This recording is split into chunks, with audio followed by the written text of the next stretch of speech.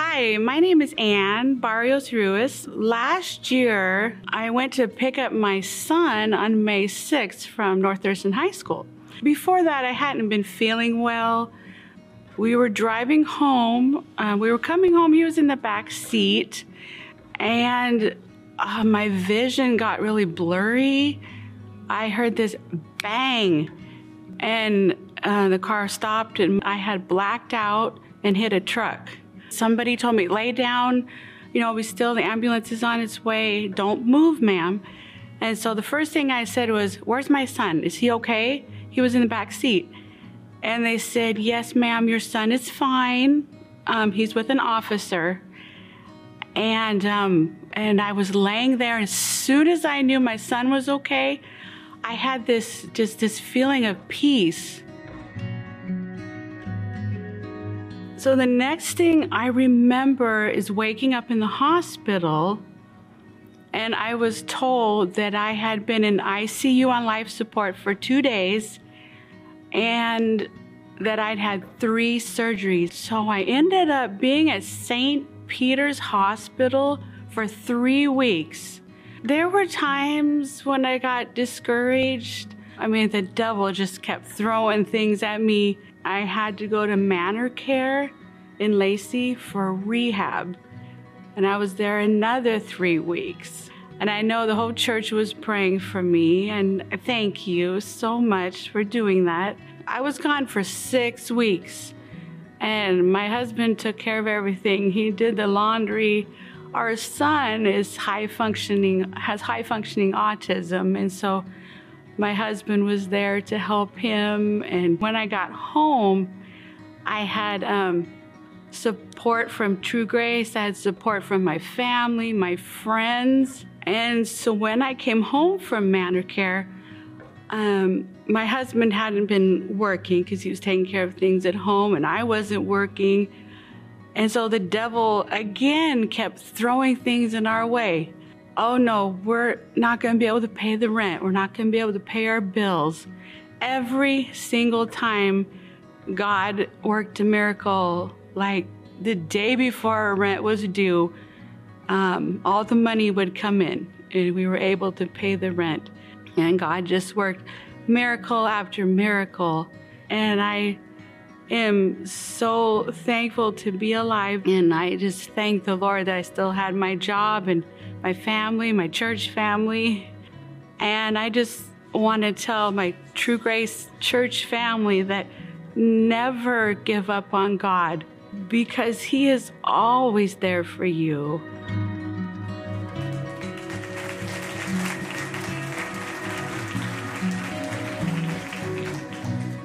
Thank you, Ann, for sharing that story. A lot of us have had a year, but she's had a year. And man, what a year in her life it's been. And every time I hear about somebody having a medical emergency in a car, I think about what she had to endure and go through this last year or so. And so, Ann, thanks for sharing your story. She had to be at work today, but I know she's watching online. So, Ann, thank you so much for encouraging and blessing us by sharing your story. Man, it's good to see you today. You're going to be glad you came to church. And you really are. Last week, there was a message about living large versus loving large. And the concept was this: some people can live large. They have a lot of nice stuff, a lot of friends, they just kind of live that high life, living large. And the reality is most of us can't live large and probably shouldn't live large. But the reality is all of us can love large. And isn't there a difference? And I pray today that your love for others is deep and abounding, and that you love people in grandiose ways in your life, all right? If you have a Bible today, we're going to be Acts chapter 6. We're going to start there. We're in a series on the book of Acts. And when you preach through a book of the Bible, it forces you to preach the Bible. So if you're wondering, if you're new here, do these people believe the Bible? We believe the Bible, and we preach it. The Bible comes alive in our church, and we try to live it out in our lives. Key word is try. Okay, this half of this room is doing pretty good. This half is struggling on living out the Bible, all right? So I'm glad that you're here today. As we sang a song at the beginning of the gathering about making room in my life for the Lord, I want to remind you of this. This is so important, that the reality is if you're going to make room for the Lord in your life is probably full. So if you're going to give God His rightful place, centered in your life, then there may be something you have to move out of your life. Most of you can't go buy a new set of living room furniture without getting rid of the old ones, right? And so if the Lord is going to take his rightful place as center of your life, then maybe something has to be removed so you can make room for God to be at the center of your life.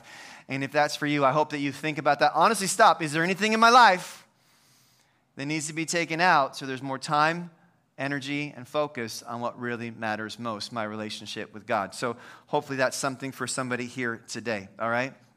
The message title is The Applause of Heaven, and we'll get to that and understand that more as we go.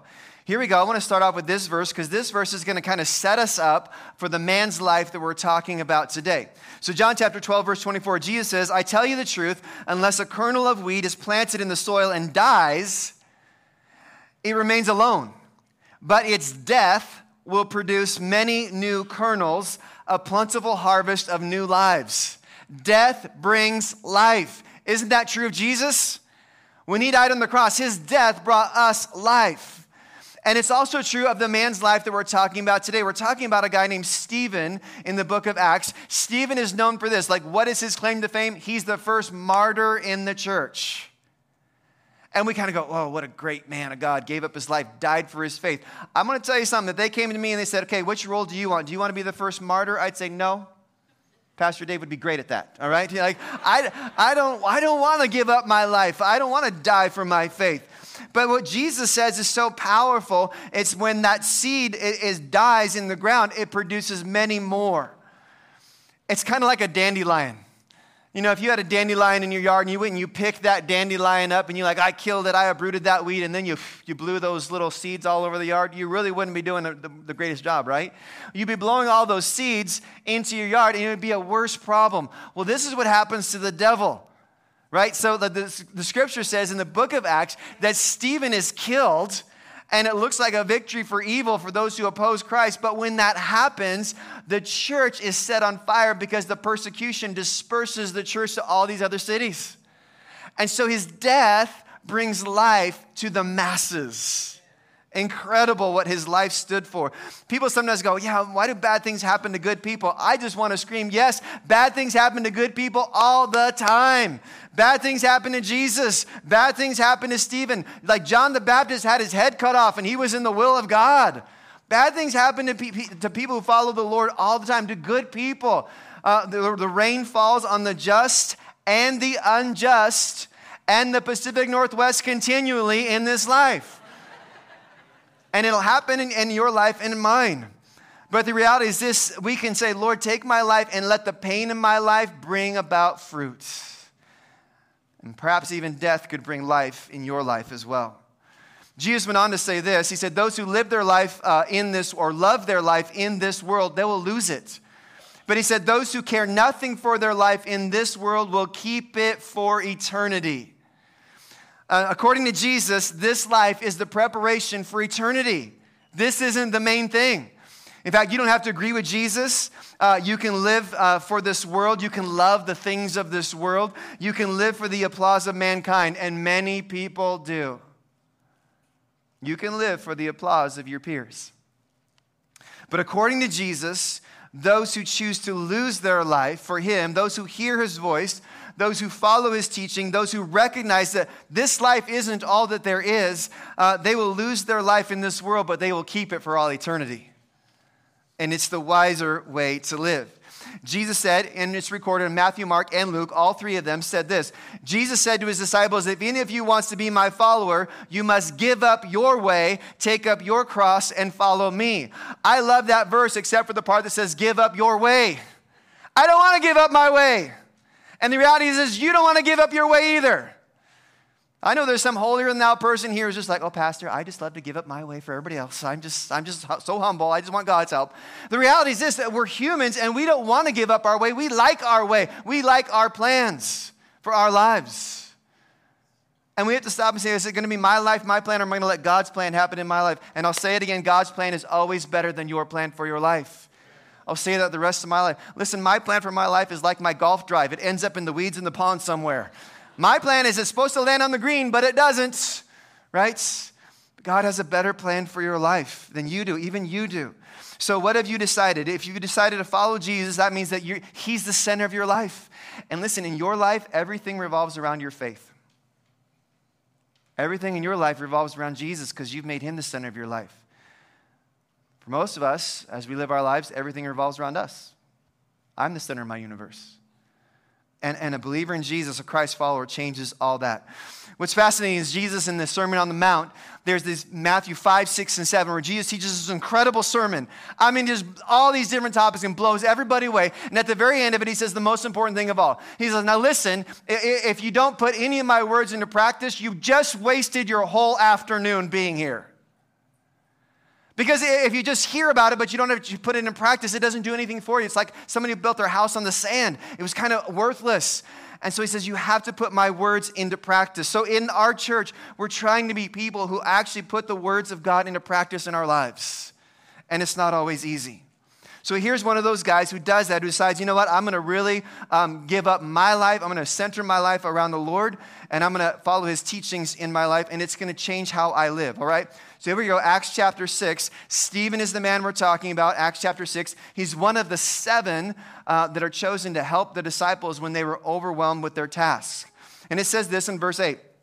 Stephen, a man full of God's grace and power, performed amazing miracles and signs among the people, and then but one day. Let me just take you those 2 words. He's full of God's grace. He's full of God's power. In fact, if we were to go up into chapter 6, when they picked him to be one of the 7, it says that Stephen was a man full of faith in the Holy Spirit. This guy is filled with faith. He's filled with the Holy Spirit. He's filled with God's grace, and he's filled with power. This is a pretty incredible guy, this man Stephen. And God has an incredible plan for his life. It's not an easy plan, but God uses him mightily. And this is what it says. One of my favorite parts of this text is this, simply this, but one day. This incredible guy is filled with faith, and he's filled with the Spirit of God. But one day, how many know trouble's coming when you see that verse, that we see those lines? No matter how great you are, how much you love God, how much you love people, there's trouble that's coming in your life. It's almost like living in 21st century America. There is division coming. There is problems coming somewhere. In this particular passage of Scripture, some people come to debate with him. They come to argue with him. And the reality is, in the world that we live in today, there is no shortage of division, disunity, and arguing that happens all the time. There was one church where this person was there and he couldn't get along with anybody else, didn't like the songs, didn't like to have to help others or serve others or be a part of things. And so he decided to find his own seat in the church. So they provided one for him. Here it is right there. And when you don't feel like turning to your neighbor, you get your own pew in the church, right? Division is everywhere, and it's hard to understand and it's hard to work on. But listen, if you can't get along with other humans, you won't be able to get along with the family of God either. We have to learn how to have a spirit of unity in a time of disunity and disagreement all across our world. So our abilities to divide ourselves as humans seem to have no bound, and some men came to debate with him on this very important topic of Jesus. Right? Remember the Jews of that day, many of them were still rejecting Jesus and didn't like that Stephen and others were proclaiming him. So it says, verse 10, none of these people who came to debate him could stand up against his wisdom and the spirit with which Stephen spoke. I want to remind you of this, that Stephen wasn't powerful because of the way he talked. He wasn't powerful because he was sarcastic or smug, anything like that. It wasn't his great background, his great knowledge and education. He was powerful because of God's spirit and wisdom in him. Paul said, I pray that my preaching would not be with wise and persuasive words of a man, but with the Spirit's power in me, the Spirit of God in him.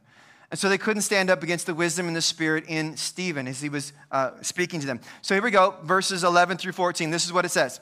So these men persuaded some other men to lie about Stephen, and they said, we've heard that he's blasphemed Moses and even God. They roused the people and the elders and the teachers of the religious law, so they arrested Stephen, brought him before the high council. The lying witnesses said this man is always speaking against the holy temple and against the law of Moses. And we've heard him say that this Jesus of Nazareth will destroy the temple and change the customs that Moses handed down to us. Does that sound familiar to anybody else? Look what they say. They said it's really this. They lied about him. They arrested him. They charged him in front of a crowd, and they accused him against speaking against the holy temple and the law of Moses. Man, this is like right out of the playbook of how are we going to attack Jesus 101, isn't it?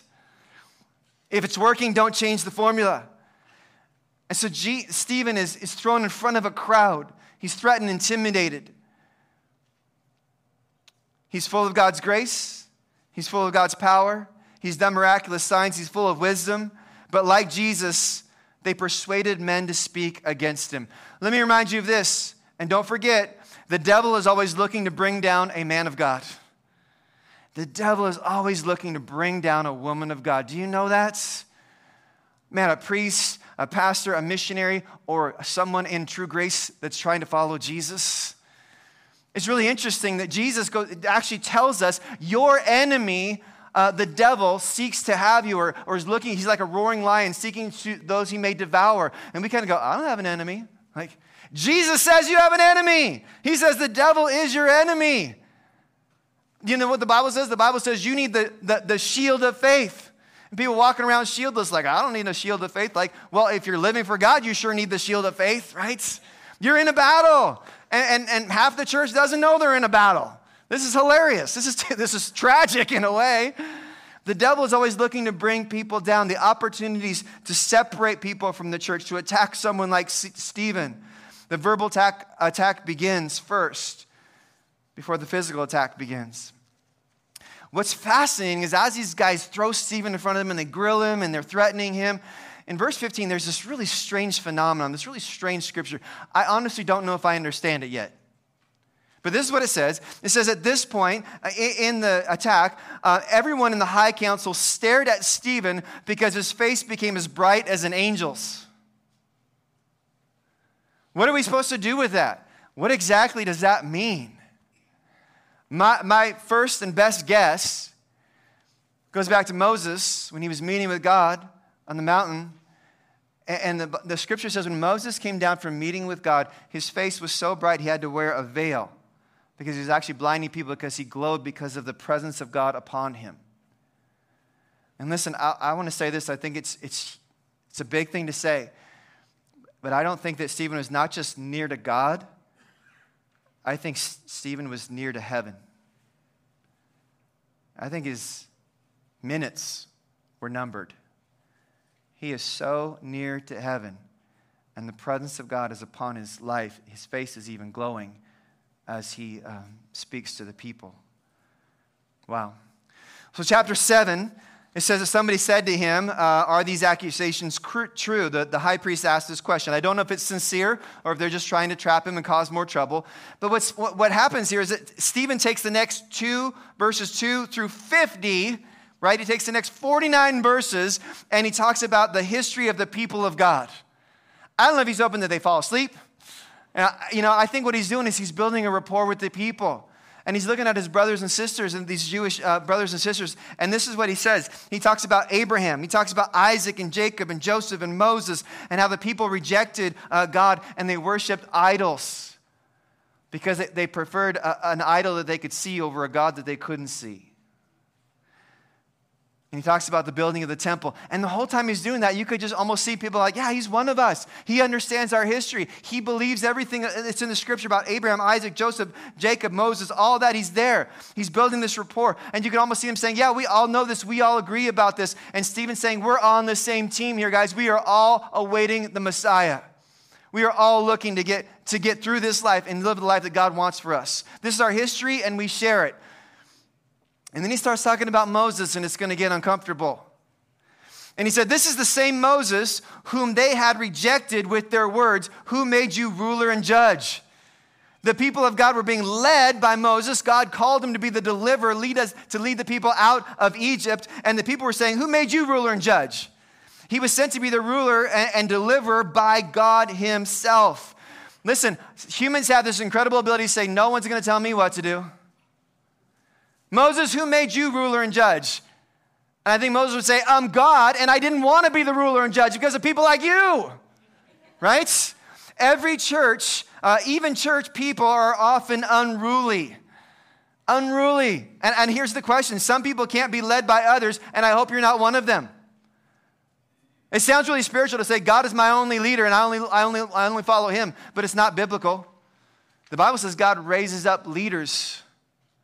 And we're to follow those leaders in our lives. In fact, God might choose you, say, I want you to be a leader so other people can follow you. I hope that you're a person who can follow others in this life. Stephen wasn't trying to rule them.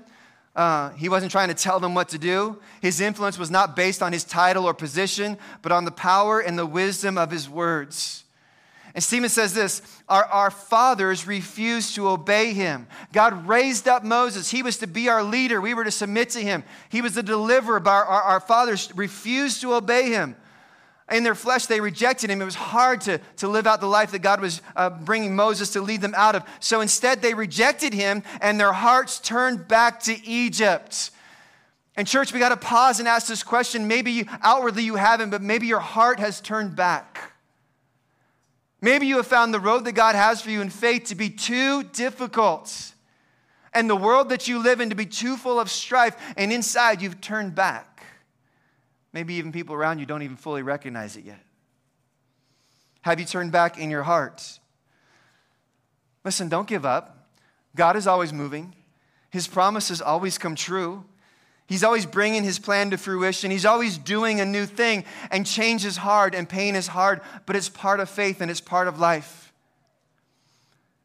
People long for the prison they know over the freedom that they don't know. Thus, don't let our hearts turn back. And then Stephen gets really real, and there's a sudden shift. And all of a sudden, the prophetic bent comes out in him, and he says something that you look at and you go, Stephen, I'm not sure that was wise. All right, here's what he says. He's looking at the people and says, hey, we rejected Moses when God chose him to be our deliverer, and we complained and criticized instead of following. But here we go, even worse, verse 51.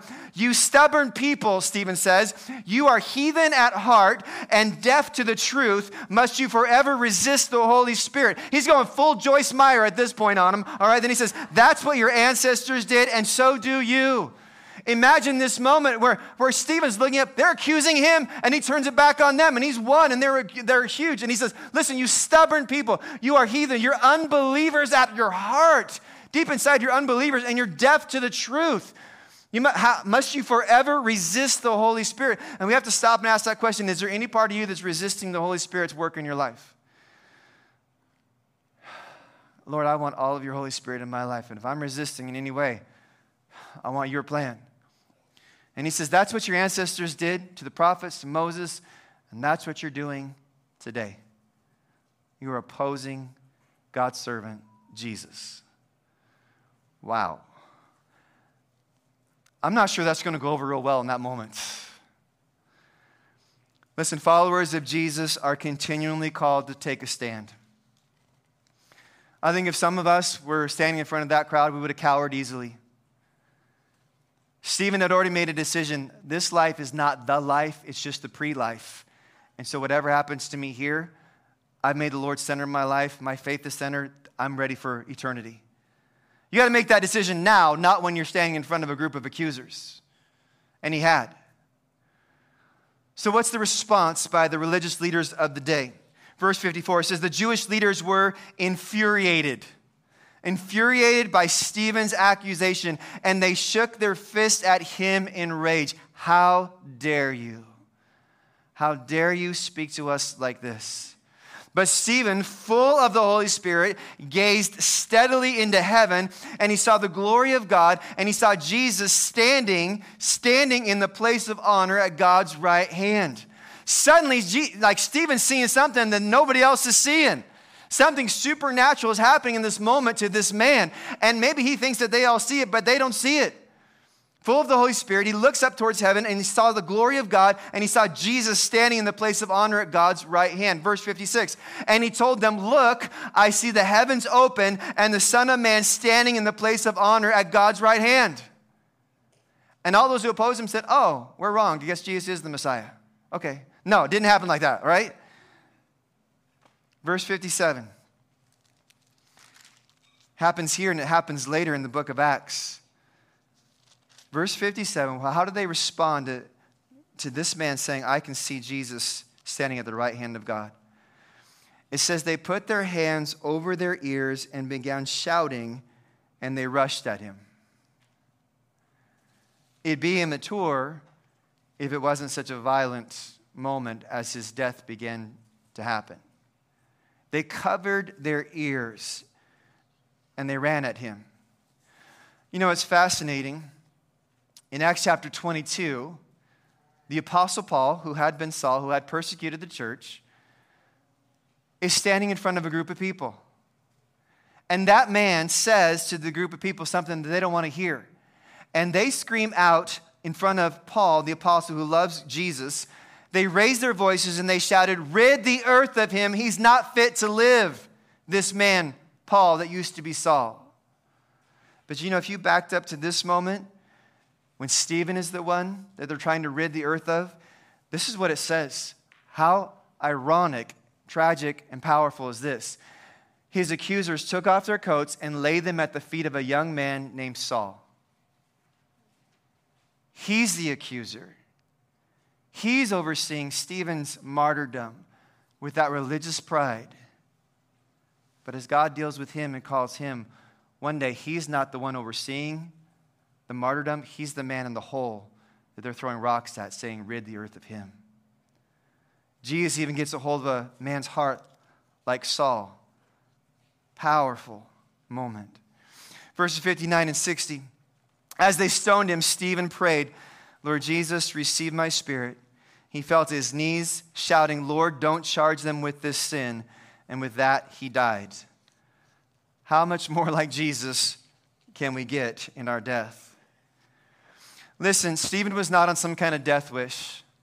I don't think Stephen's saying, "I don't want to see my kids, my grandkids. I don't want to live any more days in this life." I don't think that was his plan.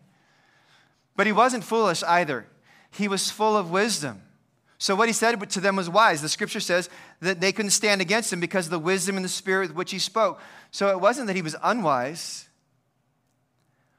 He was in the center of God's will in this moment where he spoke up, and it led to his death. His death impacted this man Saul, and his death impacted thousands, tens of thousands, perhaps millions, as his seed was destroyed but planted many other seeds. As the persecution broke out on the church and they fled from one city to the next and they kept sharing the gospel wherever they went, the devil kept persecuting and the word of God kept spreading. But I want to remind you of this. Because listen, a life well lived does not demand a peaceful death. And sometimes we get that wrong. Well, how come my dad died this tragic death? How come grandma was so labored at her end of her years? How come this person's life strung out so long? Why did they have to die in such a horrific way? Listen, a life well lived does not demand a peaceful death. Not with Jesus, not with John the Baptist, not with Stephen, not with Paul, probably not with some of your relatives, and may not happen for you.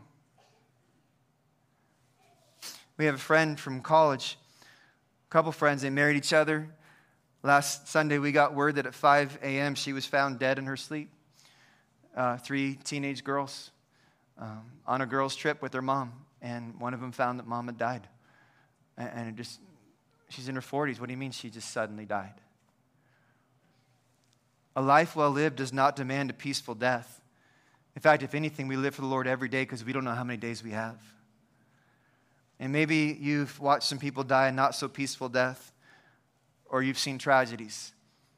Don't mix up death with the celebration of an incredible life. Incredible life. Not every incredible life has an incredible death.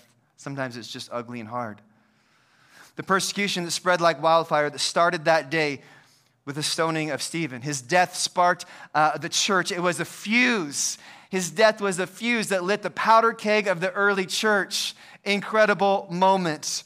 And Stephen looks towards heaven. And let me take you back to that scripture in verse 55, because there's something that sometimes we haven't seen and we don't really notice. But it says Stephen was filled with the Holy Spirit, and he gazed steadily into heaven. He saw what others didn't see, and he saw the glory of God, and he saw Jesus. What's this word?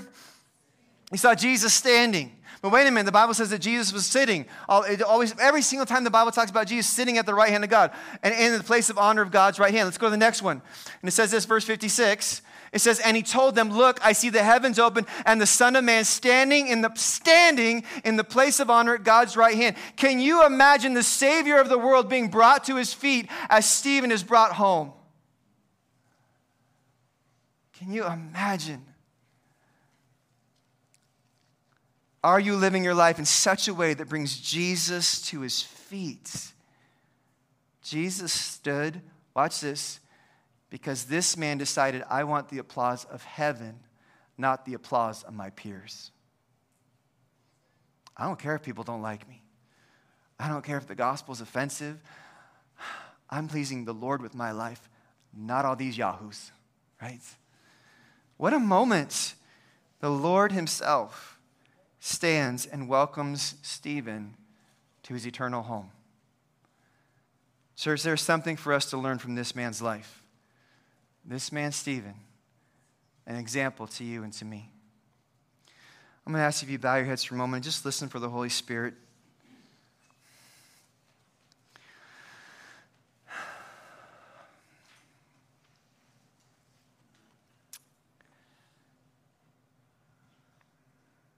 You don't need everybody to like you. You don't need everybody's approval. You need God's approval. He loves you. He knows all your sin. He accepts you as you are, and he helps you to make changes. I want to ask you this question. Are you living for the applause of heaven? Do the threats of this world intimidate you? Do you need to be liked by others?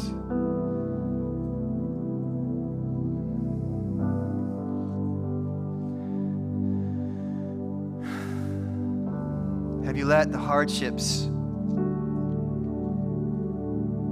weaken your faith? Man, today's a day to change that. Today's a day to be re-inspired and reinvigorated, to give up your own way, to take up your cross and live out your purpose.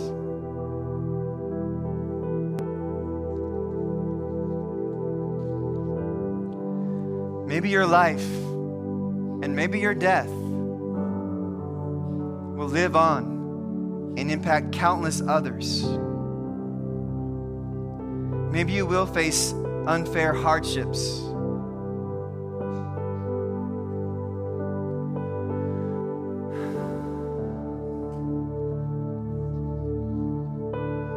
Maybe the devil's looking to bring you down. Maybe you haven't outwardly stopped serving God, but in your heart you want to turn back. Maybe you're just angry and frustrated at all the politics, the pandemic, and all the stuff that's happened. Even things you disagree with in church. And it's just soured your faith. Don't let it. Be a voice of unity. Be a person who stands for truth. Live for the applause of heaven. Don't turn back. Don't resist the Holy Spirit. Take a stand. And be who God's created you to be. Be who God's created you to be. And I don't know that you'd probably say it, but what if Jesus welcomed you home? I don't know if he'll stand to his feet for you and for me, but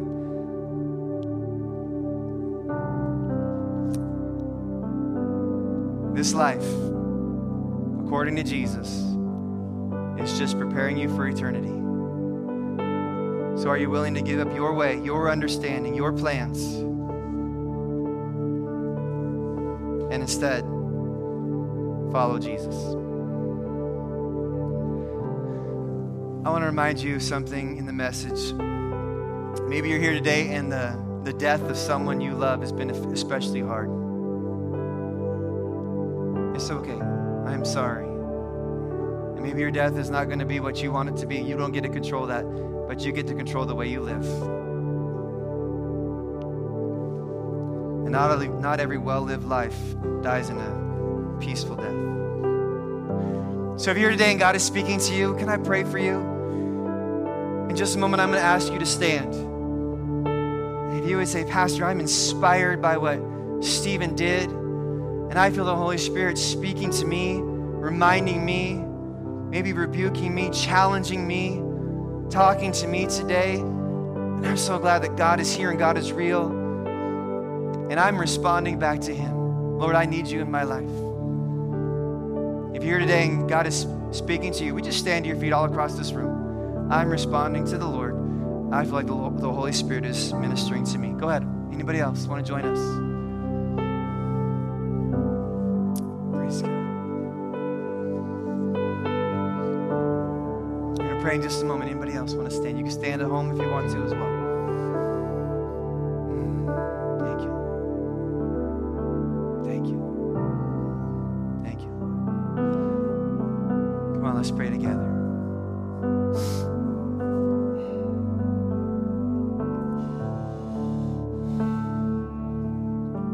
Lord, a life of faith is so hard. It's so hard to make you the center of everything in my life, in the world that I live in. And Lord, in my flesh, I don't like pain. I don't like suffering. I don't want hardship. I want to understand everything. But Lord, if you will come in and transform me, and if you will bring wisdom to me all the days of my life. Jesus, I want you to be center. And I want to be filled with the Spirit. And I want to be filled with wisdom. God, today we pray, Lord, that we'd be people that could stand for you and live for you. And if called upon even one day to die for you. But to not be halfway. Lord, help us to see things that not everybody sees.